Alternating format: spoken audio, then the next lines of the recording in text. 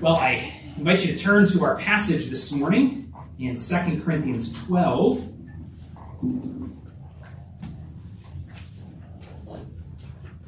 If you're using the Black Bible from the chair, it should be page 970. 970, 2 Corinthians 12. We're going to look at the first half of this chapter. We've been studying through 2 Corinthians, and we've been in this final section for a couple weeks now. If you haven't been with us, what Paul has been doing is he's writing to these Corinthians to really warn them and challenge them, because there are these false apostles, these rival leaders who have caused all sorts of trouble in the church, and they're leading the Corinthians astray. They're criticizing Paul and the true gospel that he preaches, and one of the things that they're doing is that they're boasting in how great they are, how accomplished they are. And Paul, in this section, in order to challenge them and their message, essentially says, okay, I'll play the fool. I'll play your game. You want to play the boasting game? I'll boast. But Paul doesn't boast in how great he is.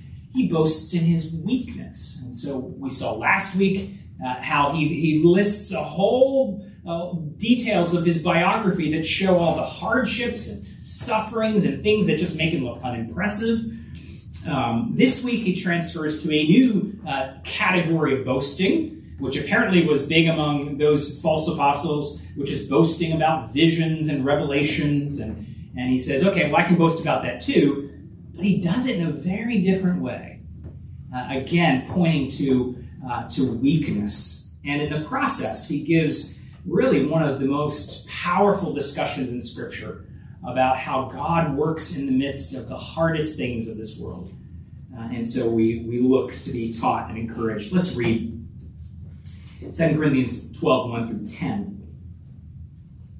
I must go on boasting. Though there is nothing to be gained by it, I will go on to visions and revelations of the Lord. I know a man in Christ who 14 years ago was caught up to the third heaven. Whether in the body or out of the body, I do not know. God knows.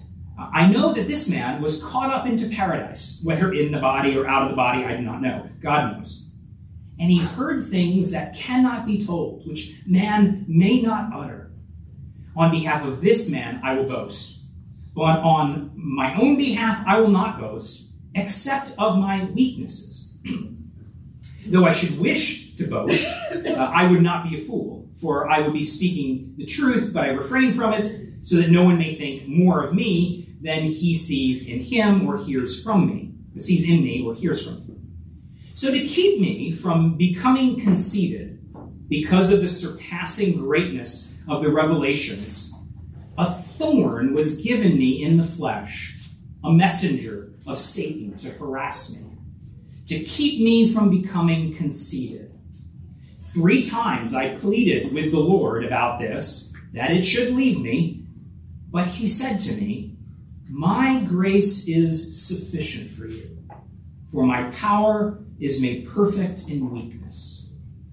Therefore, I will boast all the more gladly of my weaknesses, so that the power of Christ may rest upon me. For the sake of Christ, then, I am content with weaknesses, insults, hardships, persecutions, and calamities.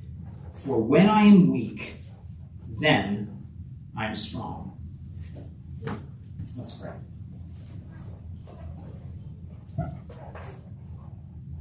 Father, your word is always good and powerful. But we're thankful for this passage and get a sense, even in reading it, of its importance and its power in the lives of your people. Lord, would you do the good work that you intend through your word, even here, we pray, asking it in Jesus' name. Amen.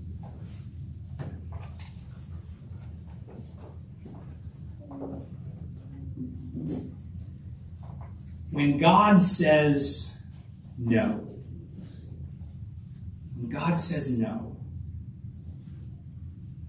you're walking through the valley, a trial, something really, really painful.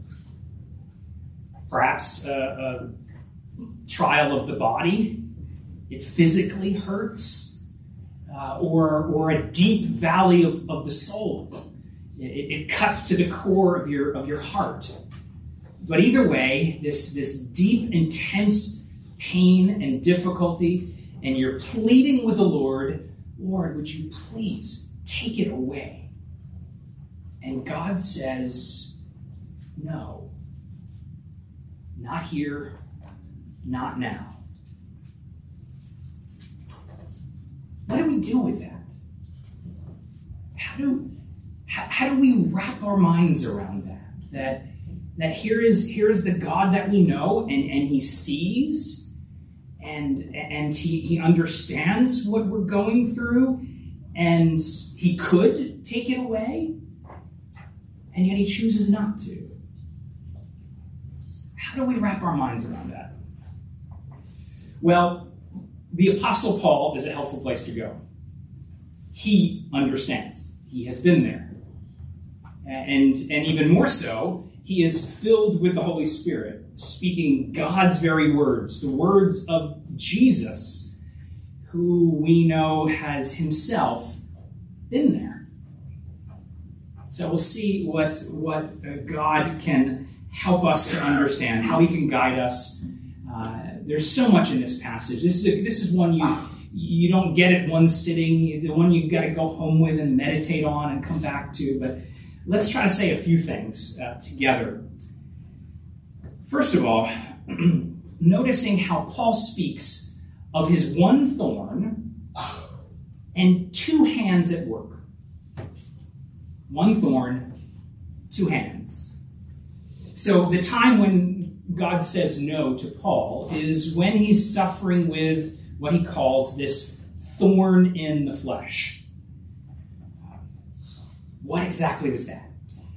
Christians down through the ages have made all sorts of suggestions. Was it migraines? Was it a disease of the eyes? Was it intense persecution or intense temptation? And Paul doesn't say. He just doesn't say. He says thorn in the flesh. Now, he says at the end of the passage, he speaks very broadly about various hardships. Did you catch that in verse 10? After his specific thing he thinks about, and then he broadens it out at the end. Weaknesses, insults, calamities, hardships, persecutions. So it seems like Paul wants us to take this broadly. And maybe that's exactly why he was vague about it. Why he didn't get specific and name a condition. So that none of us could say, oh yeah, Paul had that, but I'm different. And that doesn't apply to me. Or that none of us would play the comparison game. We can do that in suffering, can't we? Well, this person has it different than I do. They have it worse. They have it better. Therefore, there's some kind of comparison. Or no, Paul doesn't want us to get into that. He just states something that is specific enough to us to see and feel the pain of it and connect to it, but vague enough that we're not going to dismiss him. A thorn in the flesh. The language there is not just like a rose thorn. You're pruning the bushes and ooh, that hurt, and that's going to annoy me for a couple days, kind of thing. But life goes on, like a little annoyance, but life goes on. That's not the kind of thorn he's talking about. It's like a sharp stake that pierces deep, right? It's the kind of thing where you can't do life just goes on, like business as usual. No, it cuts that deep. It wounds that intensely. There is no business as usual. That's what Paul's talking about. This thorn in the flesh. He names it as such, and then he talks about two hands at work, almost in the same breath. He talks about the thorn as being given by God and a messenger of Satan. One thorn, given by God to do a work, and yet a messenger of Satan to harass. And just throws it out there. The thorn given by God. That's clear in the text. Can you see that? He says it in a typically Jewish way, so maybe we should note that. Verse 7, he says, "A thorn was given me in the flesh." In Jewish tradition, you often refer to God indirectly. So as opposed to naming directly, you kind of go around the corner and name indirectly. So you notice here, "A thorn was given me." It's in the passive voice. So who did the giving? Well, that's how Jewish tradition speaks of God. God gave it. If you're not convinced by that, you could just go back earlier in the passage and see other places where Paul does that. So verse 2, he says, "I know a man in Christ who 14 years ago was caught up to the third heaven." Again, passive voice, was caught up. Who did the catching? Clearly it's God. God caught him up. But he refers to God indirectly. Same thing in verse 7, earlier in verse 7, where it's, "So to keep me from becoming conceited." Who's doing the keeping Paul from being conceited? Well, he's clearly talking about that's what God is doing in the midst of this. So again, he's referring to God indirectly. God gave me this thorn. A thorn was given me. God gave me this thorn. But then in the very next breath, he calls it a messenger of Satan to harass me. Just tosses both of those out there, side by side. Doesn't spend a lot of time explaining how the two interact, but just there they are. One thorn, two hands at work. You might think back to the book of Job.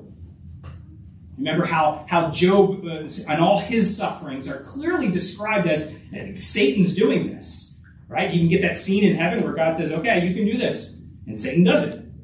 But in the very next breath, Job says, "God has given, God has taken away." Satan did it. God took it away. Right there. One work, two hands. Or maybe you think of Joseph and his brothers. Joseph's brothers devised this wicked, evil plan to harm him, sell him into slavery, get rid of him. And you remember how Joseph describes it later in his life when he says, "You meant evil against me. God meant it for good." Right? One selling into slavery, you did this and had this purpose. God was doing it and he had a purpose. Or, and maybe this is the most important, how about Jesus and his suffering? How does Jesus describe his thorn in the flesh?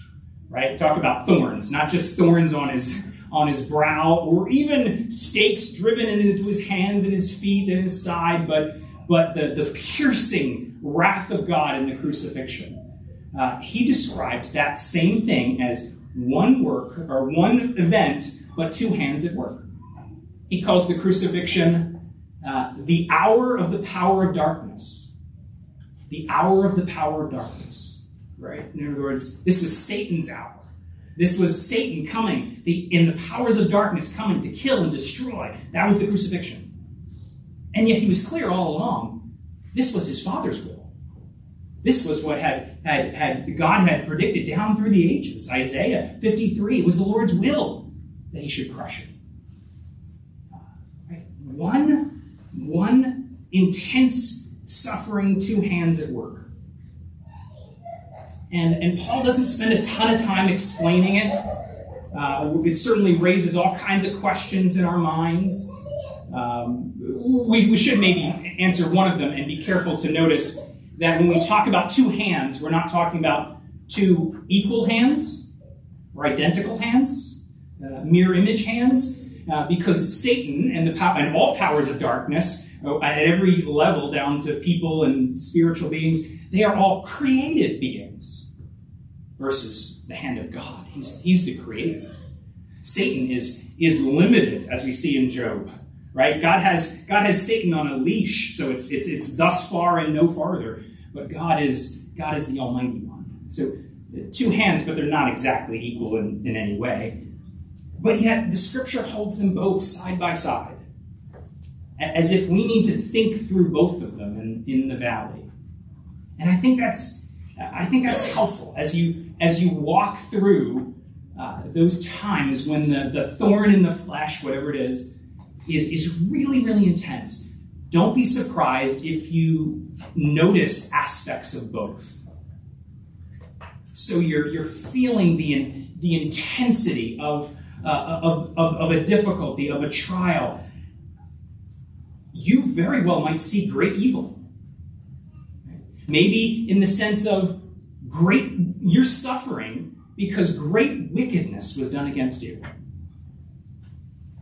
Or perhaps it's the feel of a trial, and it just feels like it's a spiritual attack. Like there is this enemy that's harassing and seeking to tear you down.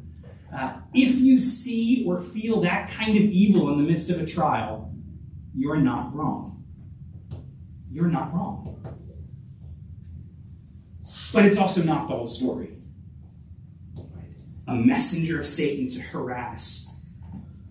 But yet, here's the Father giving, the Father sovereign. Right? Here is in that same difficulty. Your Father's at work, child of God. Your Heavenly Father who says not a sparrow falls from the ground apart from His will. That He is right there. And that in the midst of that affliction, there is not one single second where your Heavenly Father falls asleep at the wheel.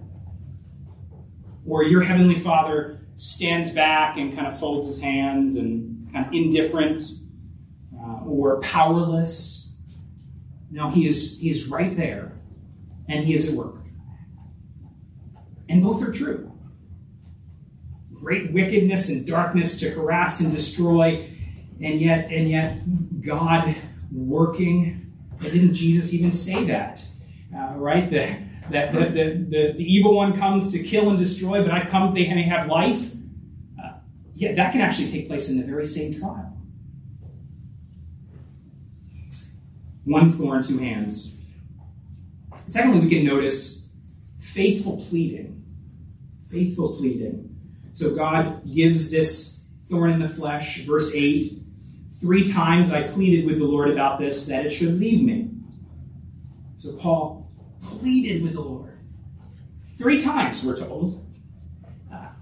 The idea probably not kind of just like 3 discrete prayers, like he prayed on Monday and Tuesday and Wednesday and then stopped on Thursday kind of thing. 3 throughout this passage seems to have this note of completeness. We'll see that with the third heaven, highest completeness. So I don't think we think of it as like, Monday, Tuesday, Wednesday praying and then that kind of thing. But as much as Paul really, really pleading again and again and again, take it away. Probably not at all a coincidence that Paul prays, we're told 3 times, take it away. Remember Jesus in the Garden of Gethsemane?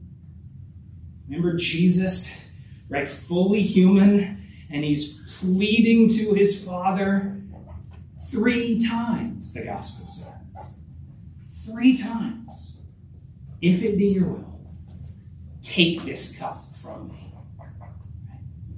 Paul is pleading with the Father because here he is, connected to Jesus, walking in the footsteps of Jesus, pleading like his Savior did. Take it away. So we can conclude at least this. Godly, faithful believers plead with the Lord. Say things like, Lord, this is awful. Lord, can you please take it away? Lord, this hurts. Lord, I don't understand. Faithful, godly believers pray that way. Which really challenges and twisted and wrong notions of suffering. On the one hand, there's that twisted theology that says, well, if you just had enough faith, then you'd be healed. Right? So if you're not healed, the implication is, of course, that you don't have enough faith, some hidden sin somewhere. Well, you think Paul, I mean, come on, if anybody deserves a healing, Paul should just have to pray once then. No. There's a lot wrong with that theology, and this certainly speaks to it.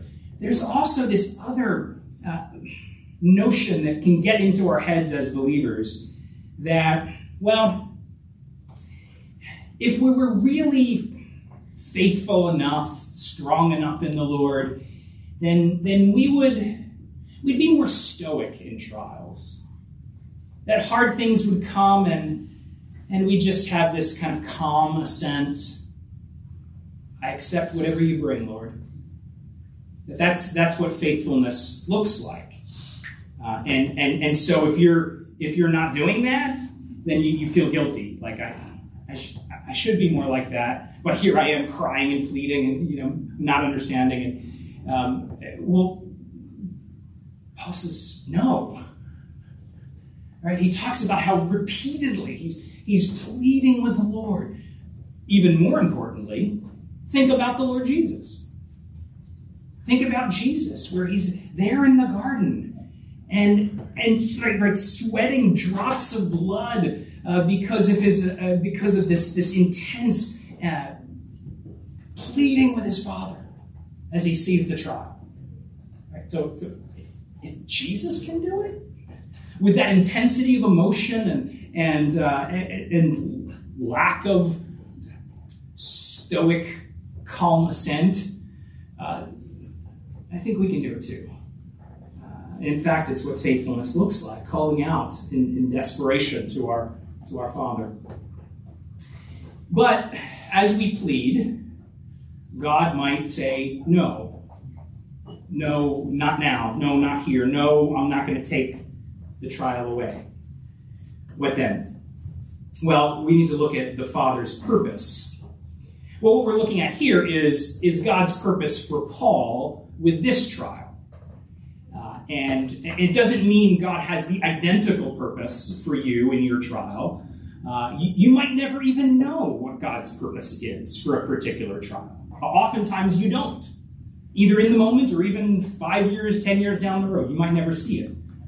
But one, as we see God's purpose for Paul, we can remember that God does have a purpose. And even in how Paul describes this and goes through it, there's encouragements for us. So let's look at him. God explains.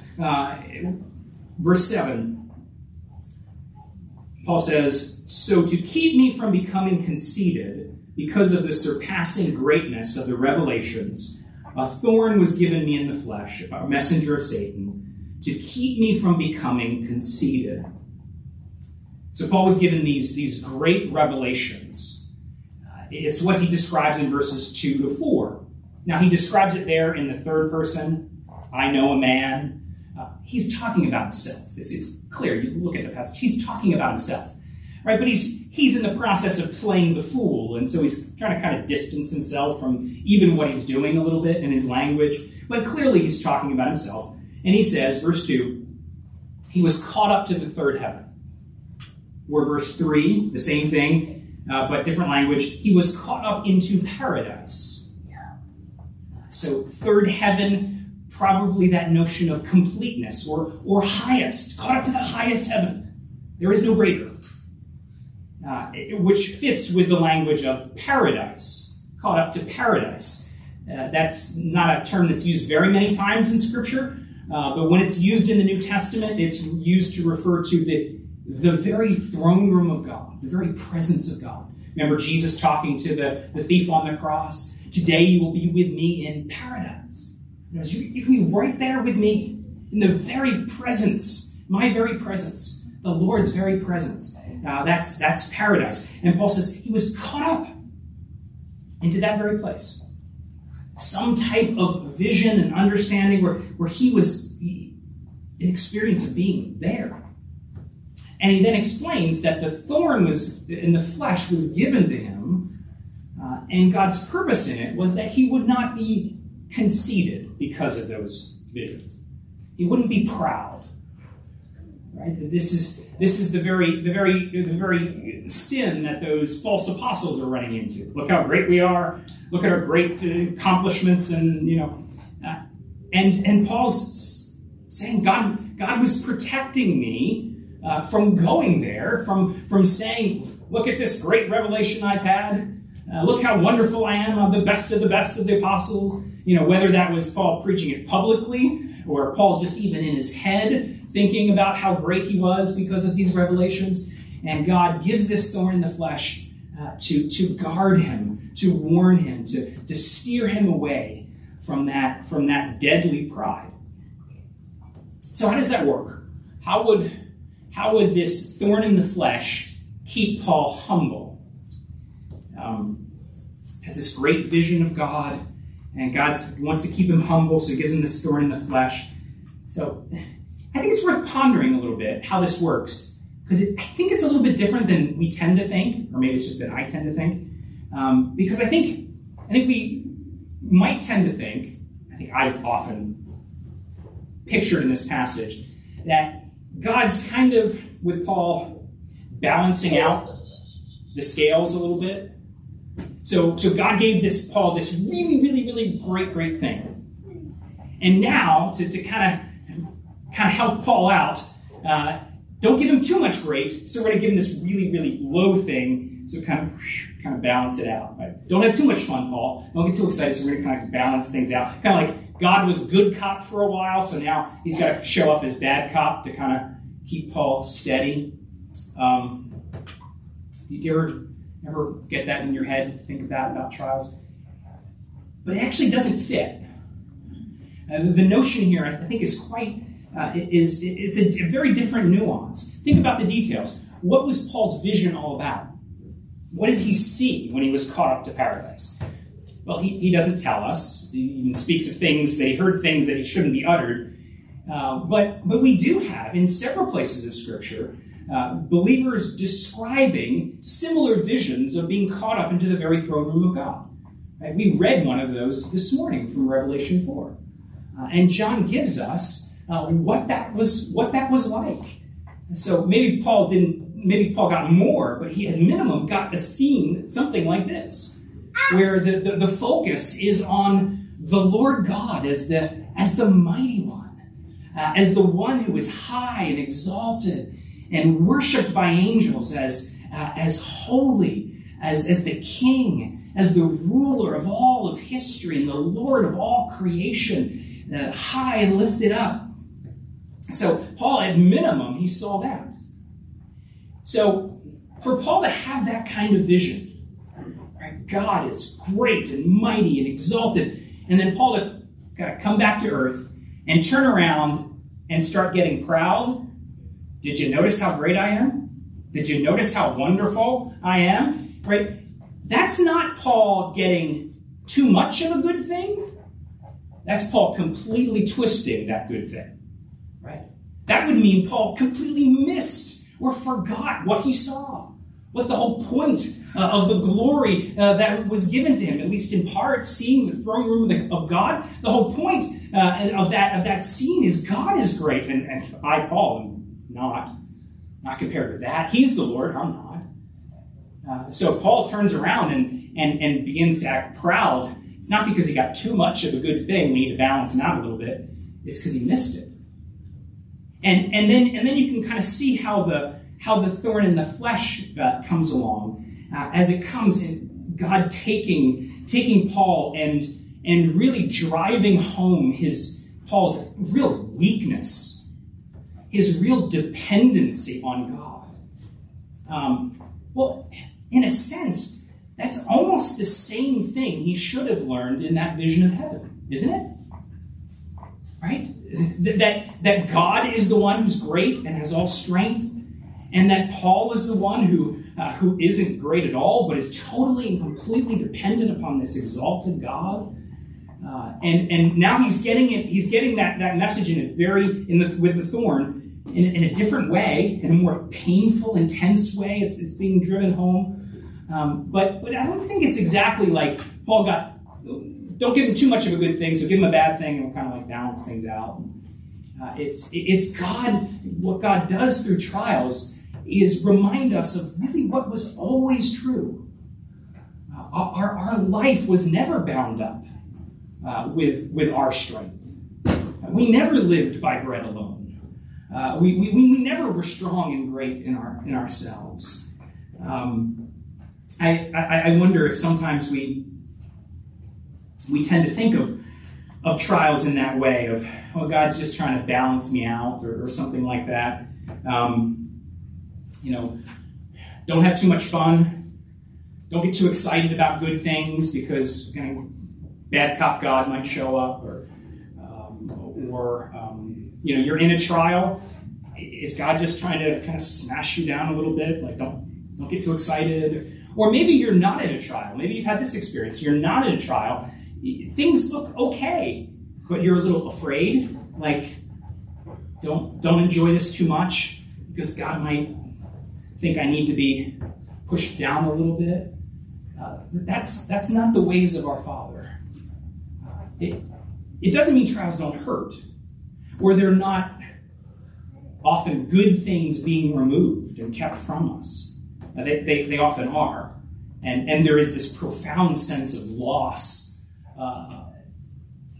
But it's a Father who's reminding us not of just don't be happy, but he's reminding us of where life always was and always is, where joy is always found in who we always are, which is we're dependent, we're weak, even in our greatest moments. And he's exalted, he's strong. And I need to depend on him. I don't live by bread alone. I live by every word from the mouth of God.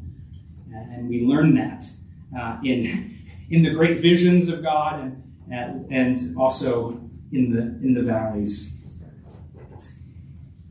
Which brings us actually to the final point, the Savior's grace and strength. In painful trials, God gives grace, God gives strength. He always gives, which is why maybe the sermon title should be scratched out. God says no, because I guess it could imply that God stops giving. No more for you kind of idea. No, he always gives. Sometimes it gives differently. It might not give this good thing, might not give this deliverance and rescue, but as where Paul ends, he ends with what God does give to him in this deepest of valleys, in this most painful of thorns. He said, God gave, right? Grace, strength. Verse 9, he said to me, my grace is sufficient for you, for my power is made perfect in weakness. Grace is sufficient. Grace is given. Power is given. That's God's answer. He doesn't take away the trial, but he floods power and grace. Maybe it's helpful to remind ourselves that the grace of God is not a substance. It's not a thing, a commodity. It's not like cash where God kind of writes us a grace check. Check's in the mail, here's some grace, or I just Venmo'd you some grace, check your phone. That's not what grace is. Grace is not a substance. So how does God give grace? He gives himself. How does God give strength? It's not like cash. He gives himself. Right? What does the scripture say? God is near to the brokenhearted. Yeah, that's how he gives grace and strength. He draws near. He gives himself. It even sneaks into our passage in an interesting way there in verse 9. As Paul says, part of what God was doing was so that the power of Christ may rest upon me. The power of Christ may rest. It's the word for dwelling, dwell. It's connected to the root word for tabernacle. Right? Like in the Old Testament, right? God came to dwell, to tabernacle among his people. And here he says, here's what God is doing in the midst of this painful trial. God in his power, Christ in his power is tabernacling with me, is dwelling with me. That's how Paul gets the power. That's how Paul gets the strength and the grace. Jesus draws near. Right? That same Jesus, that same almighty God that Paul saw in that vision of heaven, that he saw the high and lifted up one, the mighty one, the same Jesus, right? The Lamb who was slain, but now he's on the throne, reigning as the Lord of history. That's the Lord that draws near to Paul in his trial, and that draws near to you in whatever thorn and hardship and difficulty draws near. That's how you get strength. That's how you get grace. Jesus shows up. Jesus shows up. And that's why Paul can say in verse 10, in the midst of all this pain and all this suffering, he can say, for when I'm weak, then I'm strong. Because he had this strength of this Christ show up. And that's what God does with us. That's what God does with you. Whatever the valley is, however painful the thorn is, however dark it might feel, you're never alone, believer. You're never alone. In fact, the very definition of a believer we've seen in 2 Corinthians is to be connected to Christ. And that is never more powerfully brought home to us than when we walk the road of Christ. Right? This is the crucifixion road. This is the cross road. Right? Most profound of suffering. That's not meaningless, though it really hurts. Right? That's Jesus. He goes to the cross, the lowest place. He is that lamb who was slain, but's raised up in glory, raised up in power, raised up in victory. And now here's Paul. He's walking through that. And he's camped out right here. He's camped out in the cross. And that's us. Right? We're walking the road of Christ. Christ right there with us. Walking the road of the cross. Knowing that won't be the end of the story. Right? It might be no, but it's always no for now. Because the cross always leads to resurrection glory. Part of that is strength and weakness now. But there's that being raised up in part in this life, and of course, when Christ returns. But in the meantime, it does hurt. It does hurt. But God promises He gives grace, He gives strength, He gives power for today. For today. Will the thorn be there tomorrow? I don't know. I'll certainly pray along with you that it's not. But if it is, we know for sure that God will show up and give grace and strength tomorrow. Which is part of the reason why you can focus right now on just God's strength He's giving you for today. You don't need to worry about what strength He might give you tomorrow. You don't need to. You're not there yet. You're not there yet, which is why it's almost never helpful to think, plot, plan, worry about what might be around the corner. Because you'll always get it wrong. Because you'll always picture it apart from the grace of Jesus that will show up. You can't even imagine what kind of grace will show up tomorrow. You're not there yet. But if you get there, it'll show up. And so He just says today, my grace is sufficient for you. Power is made perfect in weakness. And God says no. Wow. There's no deeper waters that we walk through as Christians. And there's so much more the Scripture says. We've hopefully seen a few helpful things. Seeing how God is at work, even in the midst of evil that we really feel and is really there. That He never forgets about us, that He's always there at work, delights even in us pleading and praying out to Him, and that He always comes and brings that grace and strength that we need. But if I can make this suggestion, if you're in the valley right now, the thorn is right there.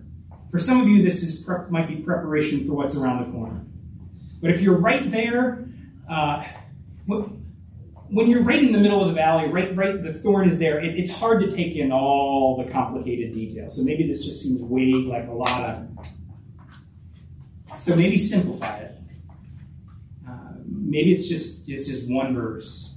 So I'd encourage you, if that's where you are and you have trouble tracking with all the details, get your favorite pen and your favorite notebook and just write out verse 9. Just write it out. Maybe twice, maybe 3 times, maybe 10 times. Just write it. That really summarizes it all.